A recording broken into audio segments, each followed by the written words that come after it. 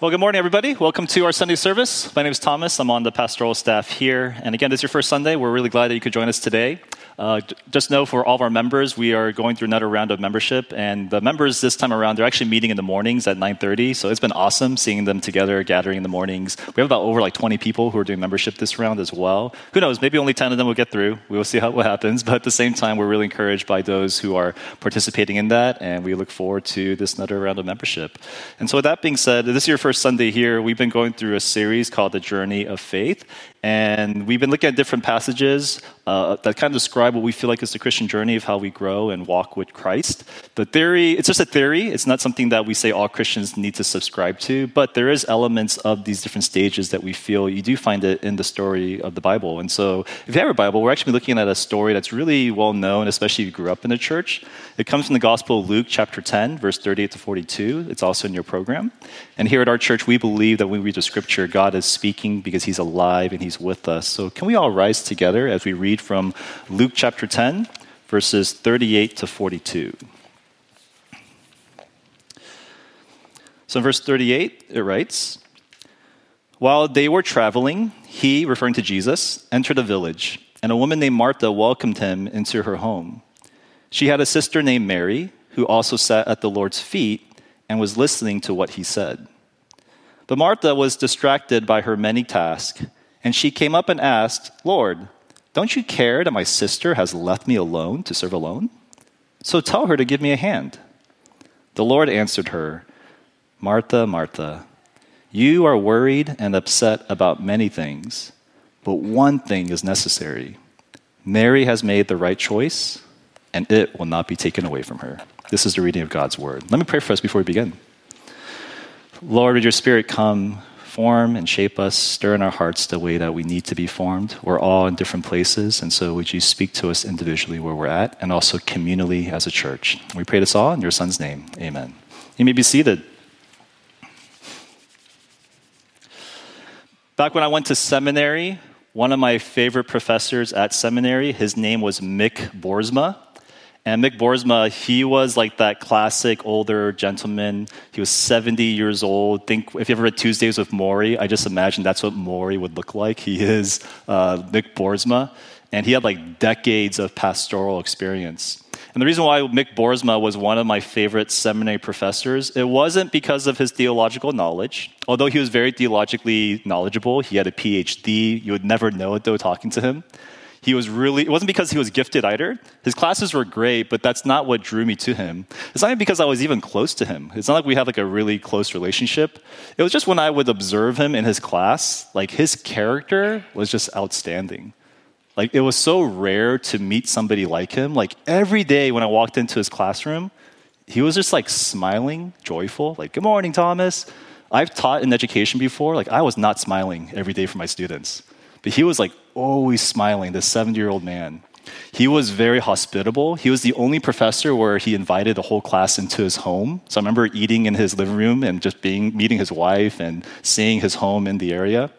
Super gracious. He's kind of old school, so sometimes he was teaching like how to do church, and some like young student would like challenge him, going, "That's so old school. That's not how things are." And we're all like, "Ooh."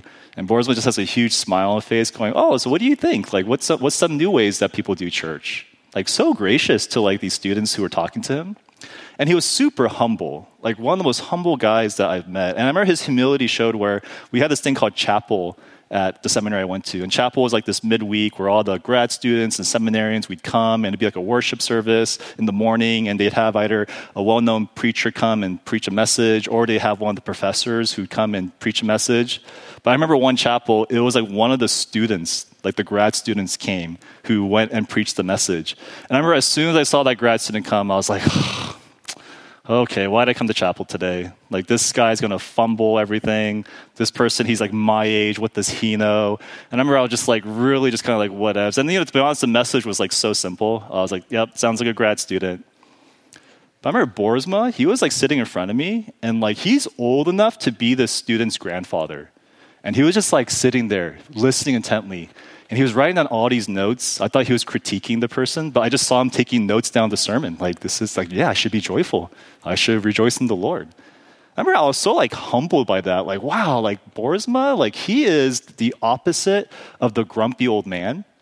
He is someone who's just like so Christ-like. In fact, he is someone when I was around him, I kind of wanted to be like him.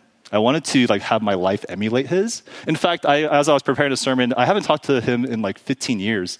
That's the last time I was in seminary. So I just emailed him going, hey, I thought about you. I don't know if you remember me, but I went to seminary back in the day and would love to grab coffee if you're willing.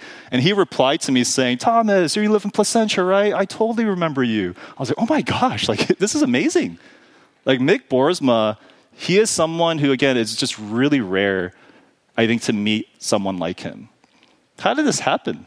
Like, how do you become like him?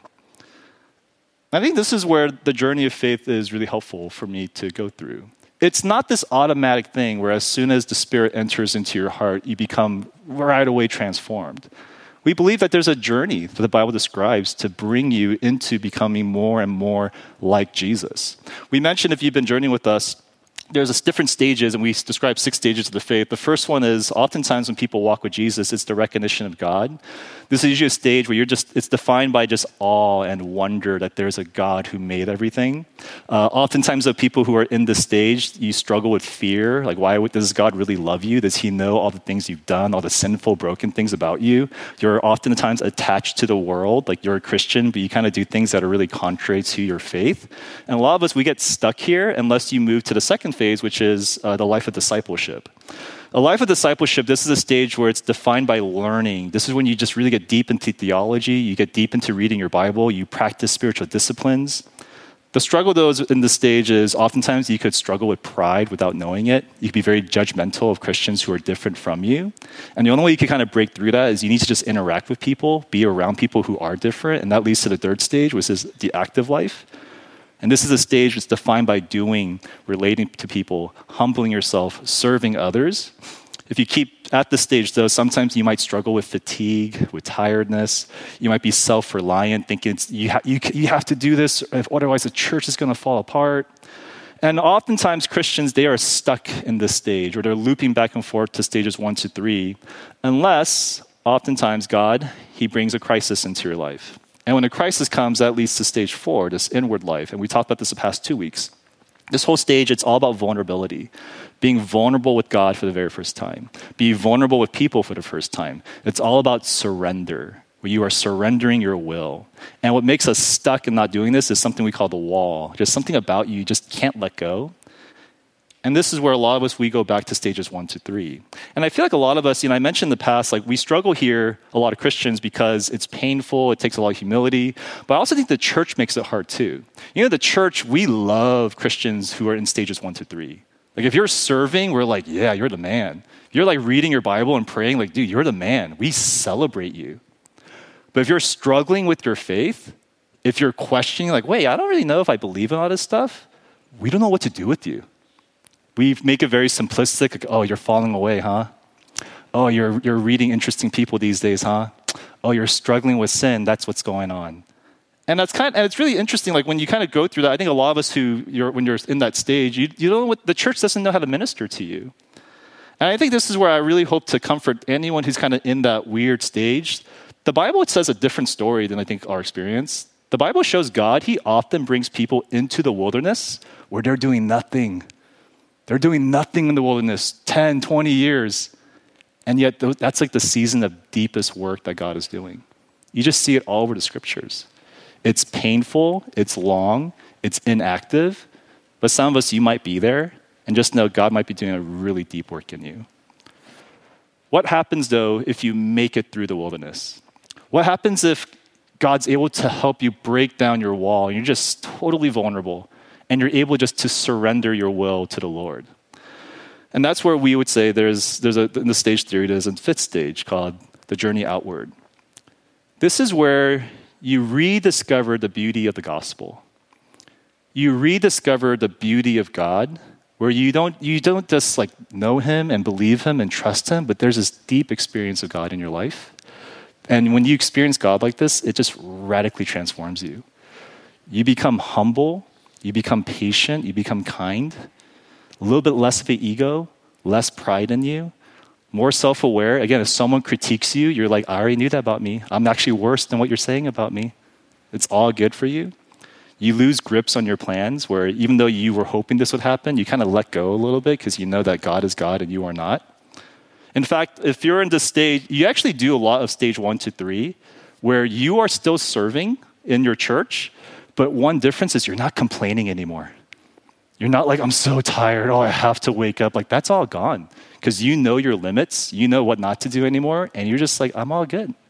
You're still reading your Bible, you're still praying stage 2 stuff, but it is not a duty anymore. It is not an obligation. It is like a delight for you. You enjoy just spending time with the Lord. And you're also experiencing stage 1, where there is this awe and wonder about God in your life, but it's not just a moment. It is like this continual thing every day. You just feel this delight in you. This should humble all of us if you think you're in stage 5. Like, this is a stage of just, again, if you don't like the term stage 5, just think Christian maturity. Just think becoming more and more like Jesus. And the reason why people become like this, it's not because of the crisis, but it's through the crisis you have opened yourself up to God and you are just experiencing his presence. Is there anywhere in Scripture that shows what this looks like? To just experience the presence of God in our lives. And I think Luke chapter 10 is a nice story to look at. The story is a very famous story if you grew up in the church, especially if you serve in a ministry. The story of Mary and Martha. A lot of us heard the story to encourage you to keep volunteering and don't burn out and so forth. But when you actually read the story of Mary and Martha, it's interesting. The story is not about serving, it's about discipleship. Because if you look at it where it's placed in the Gospel of Luke, right before the story, it's a story where it's a story of the Good Samaritan. And then right after the story is the story of the Lord's Prayer. It's like, why did Luke arrange it this way? And the reason why is because Jesus is traveling to Jerusalem. His disciples are following him. And as they're traveling, he's teaching them, come follow me. Let me teach you what it means to follow me. You know what it means to follow me? Love your neighbor. Good Samaritan. You know what it means to follow me? Prayer. Ask the Lord for your burdens. And right smack dab in the middle, we have the story of Mary and Martha. Why does Luke arrange it here? It's because to follow Jesus, not just love your neighbor, not just pray, but you need to sit at Jesus' feet. You need to be able to experience God's presence. Or I like how one author put it, you need to practice the presence of God in your life if you really want to follow him. And so today what I want to do is I want to look at, in this story, there's one person in the story who struggles practicing the presence of God. And there's another person in the story that they are practicing the presence of God, and it's very fascinating what happens to them. And I hope as we talk about this, that this could be something for a lot of us that we just see as, man, this is what God's trying to transform you into. I think a lot of us here, we're really not here yet. We're not at that journey. We're not really being formed this way. But I hope this could really encourage you no matter where you're at. This is what God is awaiting for you. He's wanting you to be here, to experience his presence in this way. And so we're going to talk about the story in 2 ways. Number 1, why we struggle experiencing the presence of God.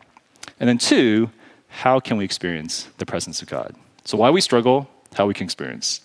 First, why do we struggle experiencing the presence of God?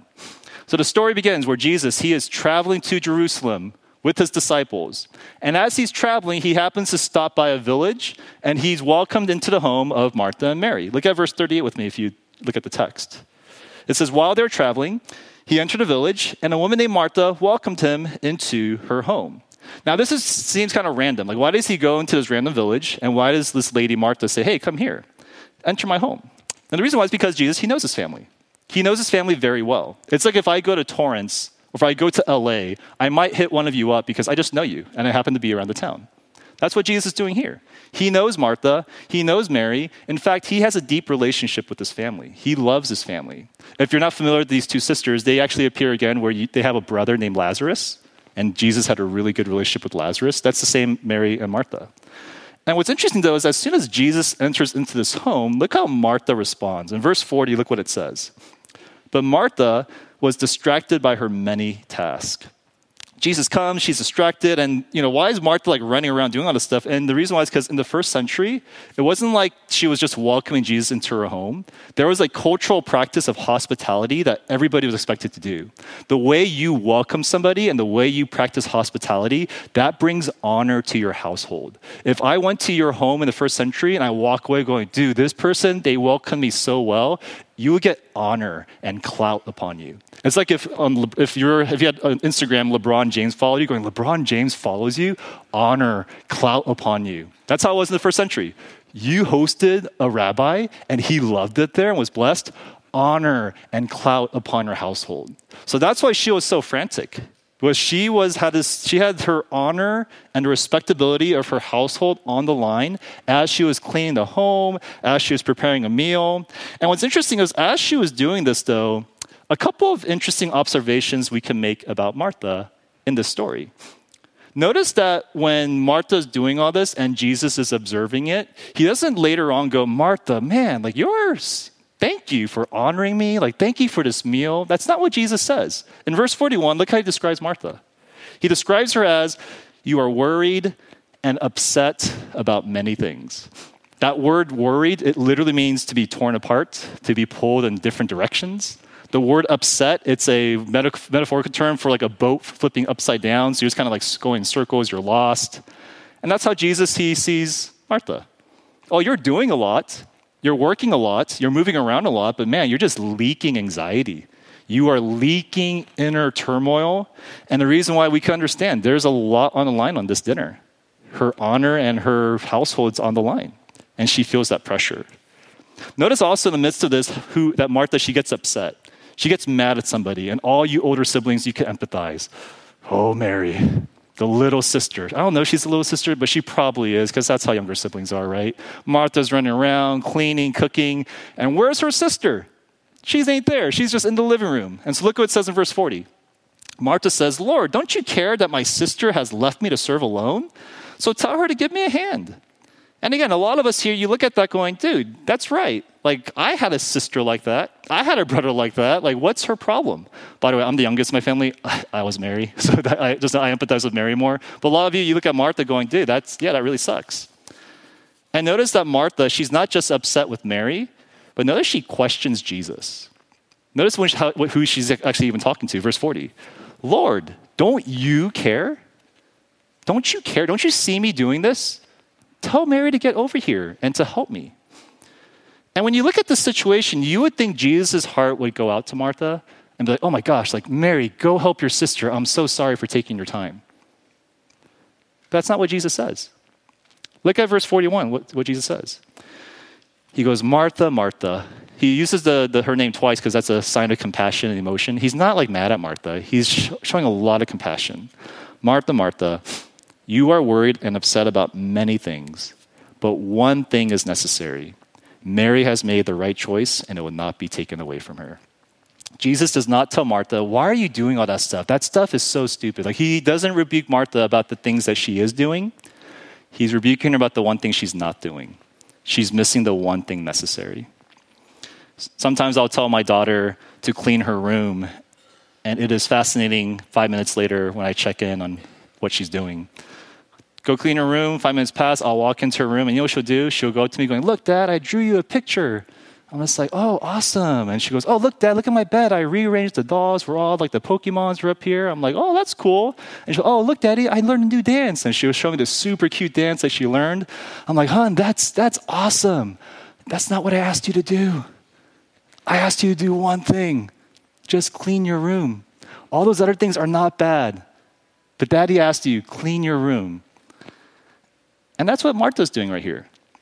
Martha's doing a lot of things, a lot of good things, but it's causing her to be anxious. It's causing her to feel frustrated with her close relationships, her sister. It's causing her to question Jesus. And it's because there's only one necessary thing that Martha needed to do, and she wasn't doing it. Can you identify with Martha? Many of you are like her, where you are loved by Jesus.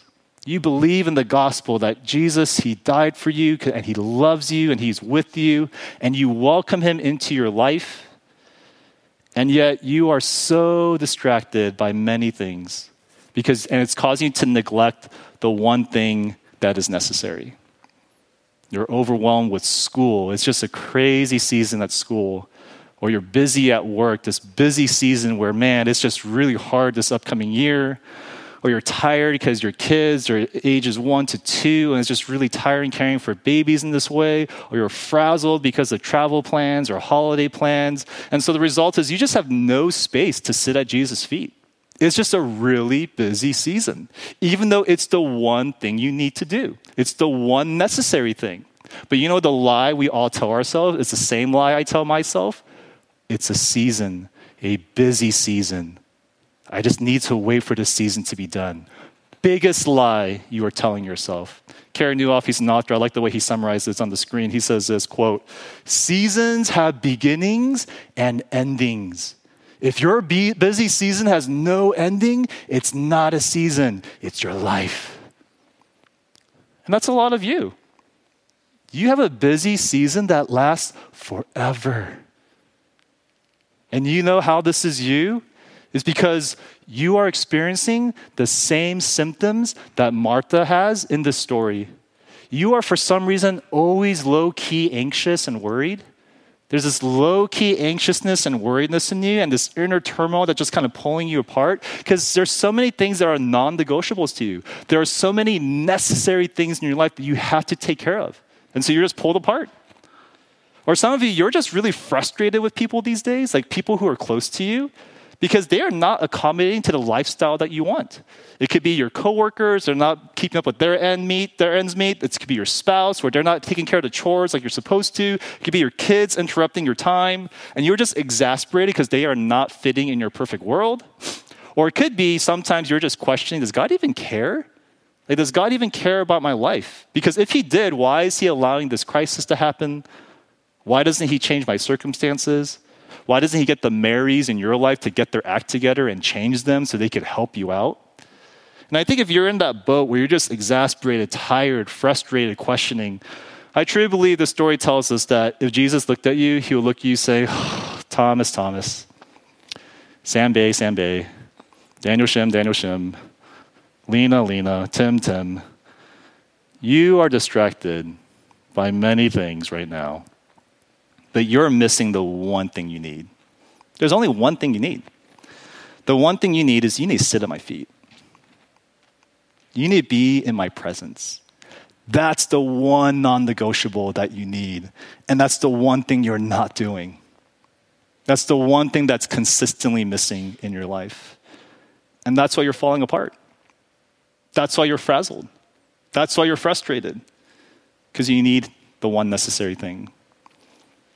Are you distracted like Martha? Are you neglecting the one thing necessary? A word to our members. You know I message you members all the time, right? If you're a member, you know. I pray for you guys. I message you guys. I ask how you're doing. And it's always really consistent. There's some of you, you're doing well. Some of you have ups and downs.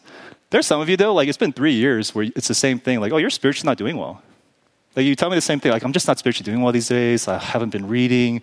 I haven't been going to church. I feel like I'm losing my temper all the time. And dude, I totally get it. But you got to do something about that. Like something has to shift. You're not going to last long if you keep that up. You know what the definition of insanity is, right? That people say? Doing the same thing over and over again and thinking that there will be a different outcome. That's insanity. And that's why God sometimes has to break you out of your insanity, where he brings a crisis into your life to wake you up because you are falling apart.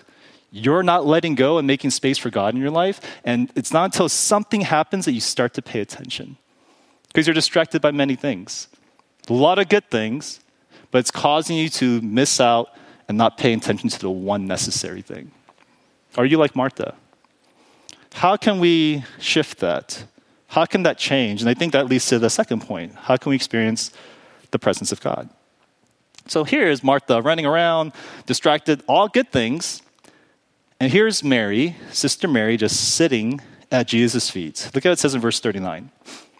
She had a sister named Mary who also sat at the Lord's feet and was listening to what he had said. Now, when you look at this story or this character, Mary, some of us, again, are tempted to judge her, like, why is she doing anything to help her sister? But Jesus commends her. He commends her for Mary for what she's doing. Why? And I think there's a couple observations that we should make that helps us understand why Jesus affirms her. Notice that Mary, she's actually going against all the cultural norms of her day by sitting at Jesus' feet. Back in the first century, a woman was not allowed to go near a rabbi's feet. In fact, a woman was not allowed to have a rabbi. They were not allowed to be taught by a rabbi. Back in the first century, you know where she should have been in that moment? In the kitchen with her sister Martha. That was the cultural expectation. Very triggering, I know, for a lot of ladies here, but that's the way it was back in first century Jewish culture. You were meant to be in the kitchen as a woman. And so imagine the scenario. Jesus is a rabbi. He's with his disciples. He's teaching them. There's like all these men here. And here comes Mary, just walks and sits right with them to sit at Jesus' feet against all cultural norms in that moment. Fascinating.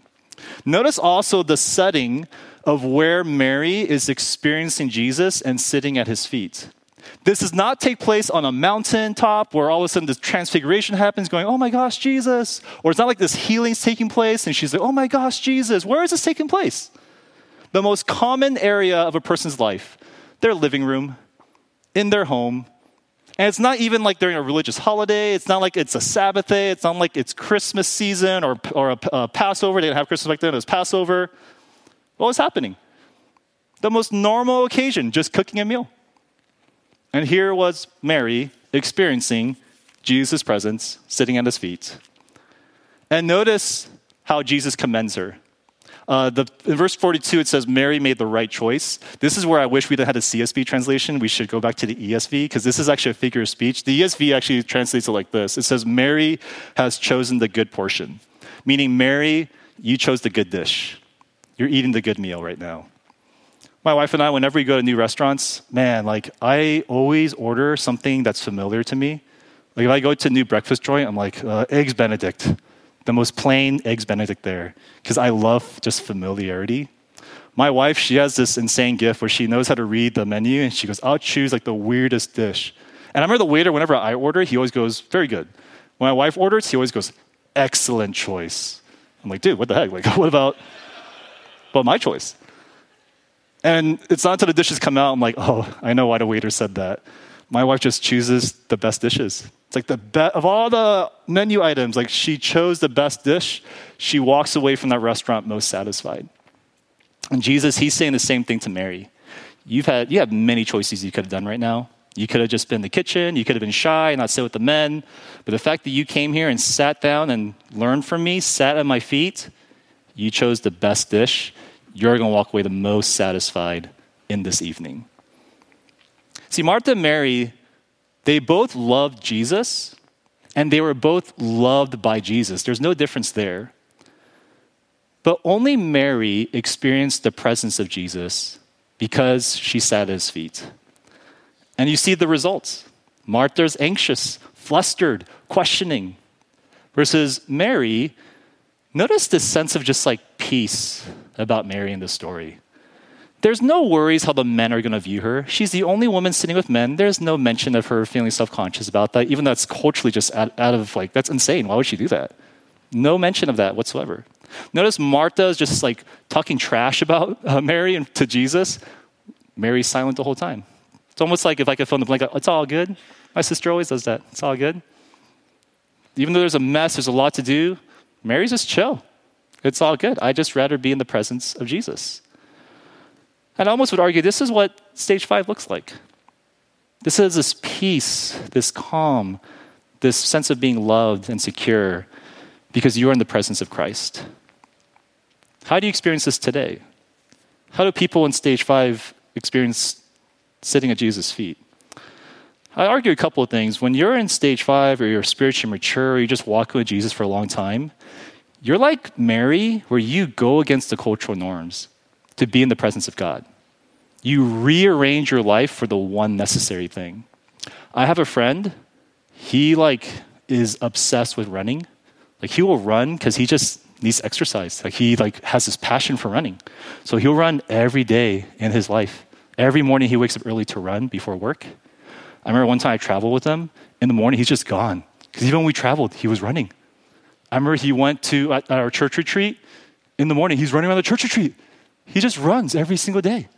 Doesn't matter where he's at, because for him, that is the one necessary thing. He must run. He will rearrange his entire schedule just to make sure that he could run. And it's not even that much to rearrange. It's just like his mornings. And he runs, and all of us were just like, that's weird. Like, who does that? Like, when I'm on vacation, that's like an excuse not to exercise. Like, that's the one reason I don't have to run. But he makes it a point because this is the one necessary thing in his life. And I think that's the big difference between stages 1 to 4 and stage 5. Stage 1 to 4, you follow Jesus so long as it doesn't disrupt your schedule. Once your schedule gets too crazy, I don't have time for that. But stage 5 people, people who are spiritually mature, you rearrange your life for Jesus, for that one thing. Because again, you have a lot of things you could do. It's really easy to make an excuse. But for people who tasted and seen the goodness of God, he is the one thing that's necessary in your life. Stage 5 people, not only do they go against the cultural norms like Mary, but also they experience the presence of God like her, where it's not in these mountaintops only, but it's all the time. It's all the time. Some of you here, you experience the presence of God when you're overseas on mission trips, when you're at a retreat, when you're at church on Sundays, or even like those 5-10 minutes in the mornings where you spend in your quiet times. You're like, okay, God's here. But people in stage 5, they experience God's presence all the time. He's always present.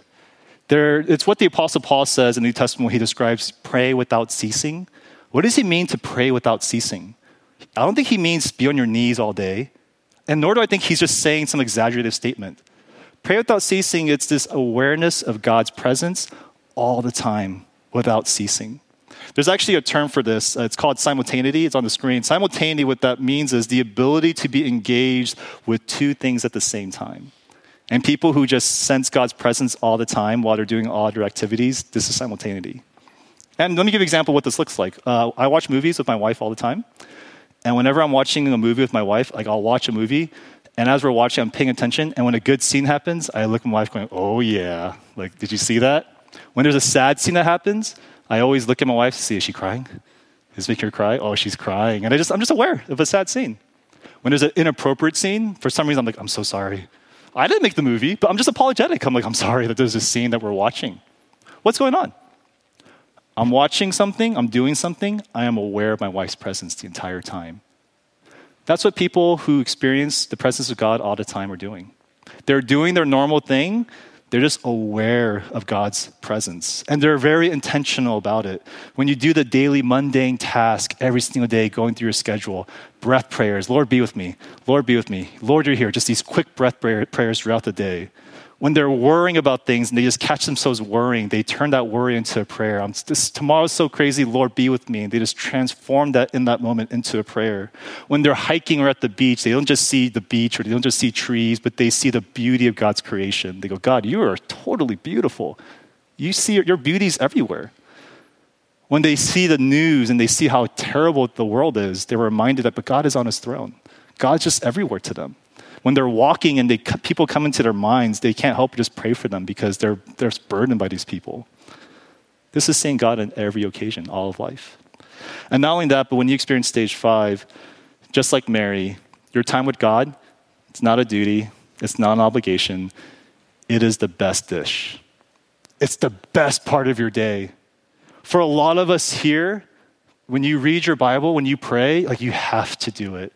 It's a burden. And I hope, don't feel bad about that. That's normal. We're not used to spiritual things. We are physical beings who live in the world for such a long time. Sin, whatever it might be, that's just kind of dulling your palate. It is natural for it to feel boring. But when you just taste and see the goodness of God, it becomes the highlight of your day to sit with him.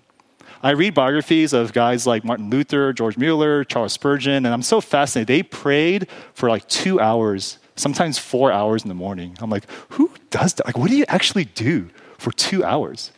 And I used to think like, man, they must be like so tired. They must be like, spit in their corner of their mouth because they're just like praying all the time. But I come to discover they're actually not talking the whole time. Because we're confusing prayer with like intercessory prayer where you're just talking. Spurgeon and all them, they're just like sitting in the presence of God, enjoying that time. It's not a duty to them. It is a delight. And that's why it lasts for 2 hours. They almost don't want to leave. Have you ever experienced God like that?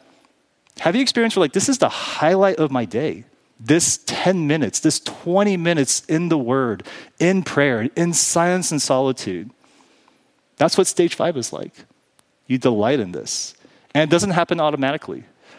When I was a kid, I used to hate Mexican food. I know it's like sacrilegious, blasphemous in California. But I used to just give me mac and cheese. Like, I just want like the most simple dish because that's like my child palate. But my parents, they didn't care. They're just like, we bought it, you eat it. And so we ate it all the time. Now I love Mexican food. It is like the best when I eat it. What happened? The palate just changed. It developed. And when you keep eating something that's good, you will taste and see it is good. And that's how it is with the Lord. Yeah, it's rough sometimes for some of you to experience his presence. But taste and see. Keep tasting and seeing. See your palate change. See yourself delighting in him. And that's what people who delight in the Lord are experiencing. They just delight where this is the best part of their day. And what's really interesting is that when you're experiencing this type of relationship with God, you're not just experiencing his presence in the good times, but when the bad times come, oh man, those moments you're not drawing away from God, but there's like a different level that gets unlocked. You know, Luke chapter 10, this is not the only story in the Bible where Jesus visits Mary and Martha. You know, he visits them again. It's in the Gospel of John. Jesus goes back to this town. He visits Mary and Martha, but this time it's not a random visit. When he visits Mary and Martha in the Gospel of John, he's visiting because something tragic happened. Mary and Martha, their brother Lazarus passed away. And it's really fascinating is when Jesus goes and visits Mary and Martha after Lazarus dies, he encounters Martha and Mary individually, one at a time, and it's very fascinating how he interacts with them. So in John chapter 11, verse 20, look at how he interacts with Martha. It's on the screen. It says this. As soon as Martha heard that Jesus was coming, she went to meet with him. But Mary remained seated in the house. Typical Mary, right?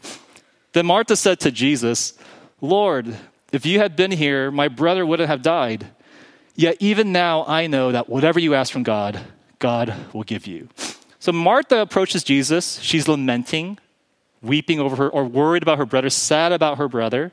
But she makes this truth claim, but if you're going to make things right. And how does Jesus respond? He gives this theological answer. Look at verses 23, 24 in chapter 11. Jesus says, your brother will rise again. And Jesus told her, and Martha said to him, I know that he will rise again in the resurrection of the last day. Again, great. Tells her a promise. She believes in the promise. Awesome. That's Martha. And yet Mary, she comes next, and she goes to Jesus, and she says something very similar to Jesus in a different way. Look at verse 32.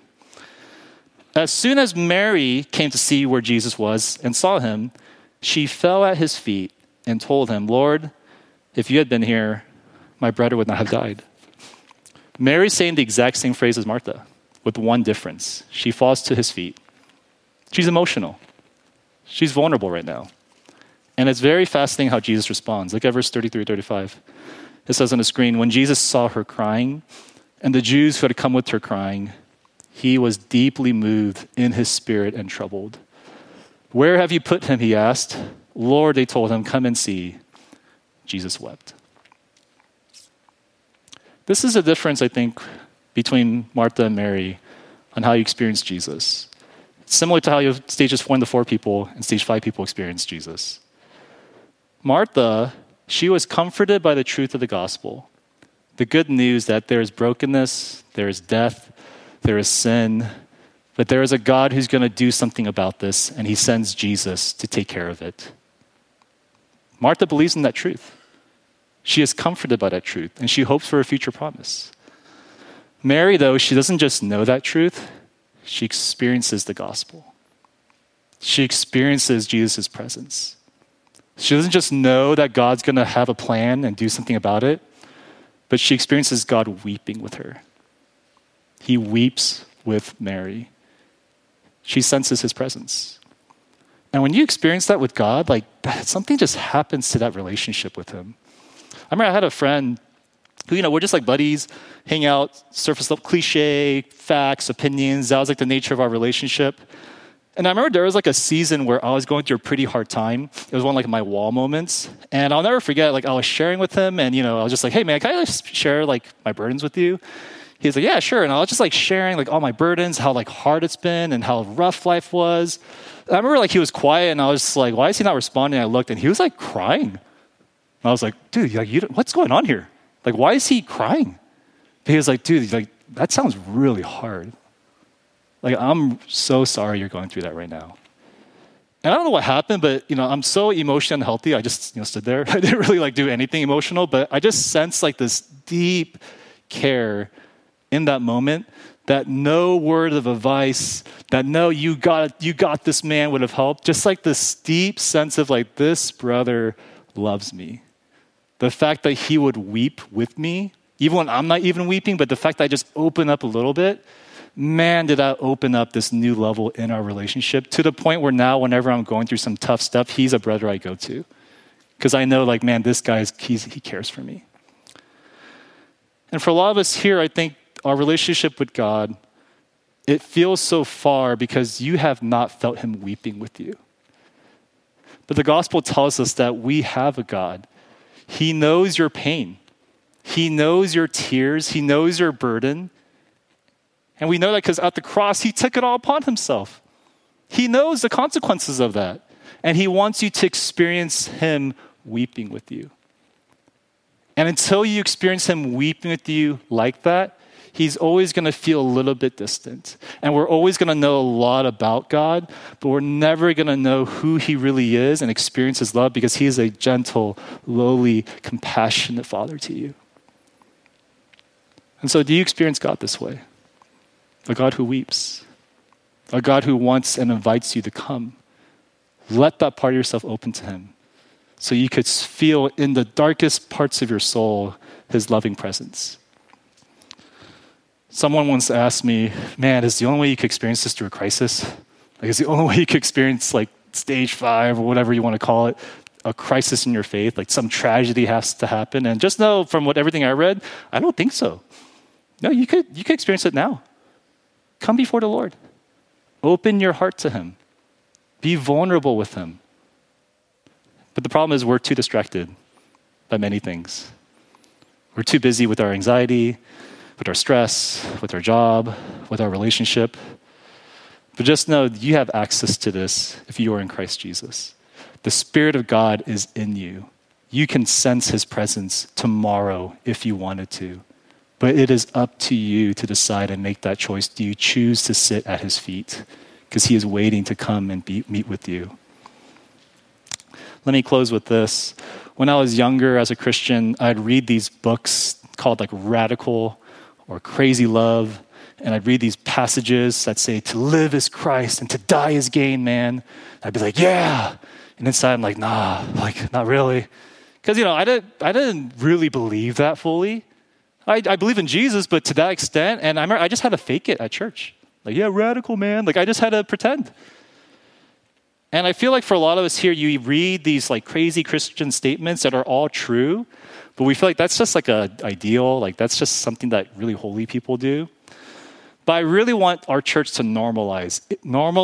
We're all in different places. Some of you, yeah, you're a radical, man. And some of you are I don't know what you're talking about. I could barely go to church on Sundays.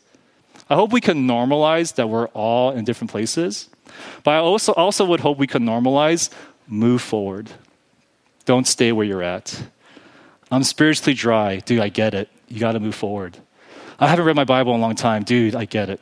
You got to move forward. I'm losing my temper on my wife and my kids all the time. I get it. How do you move forward?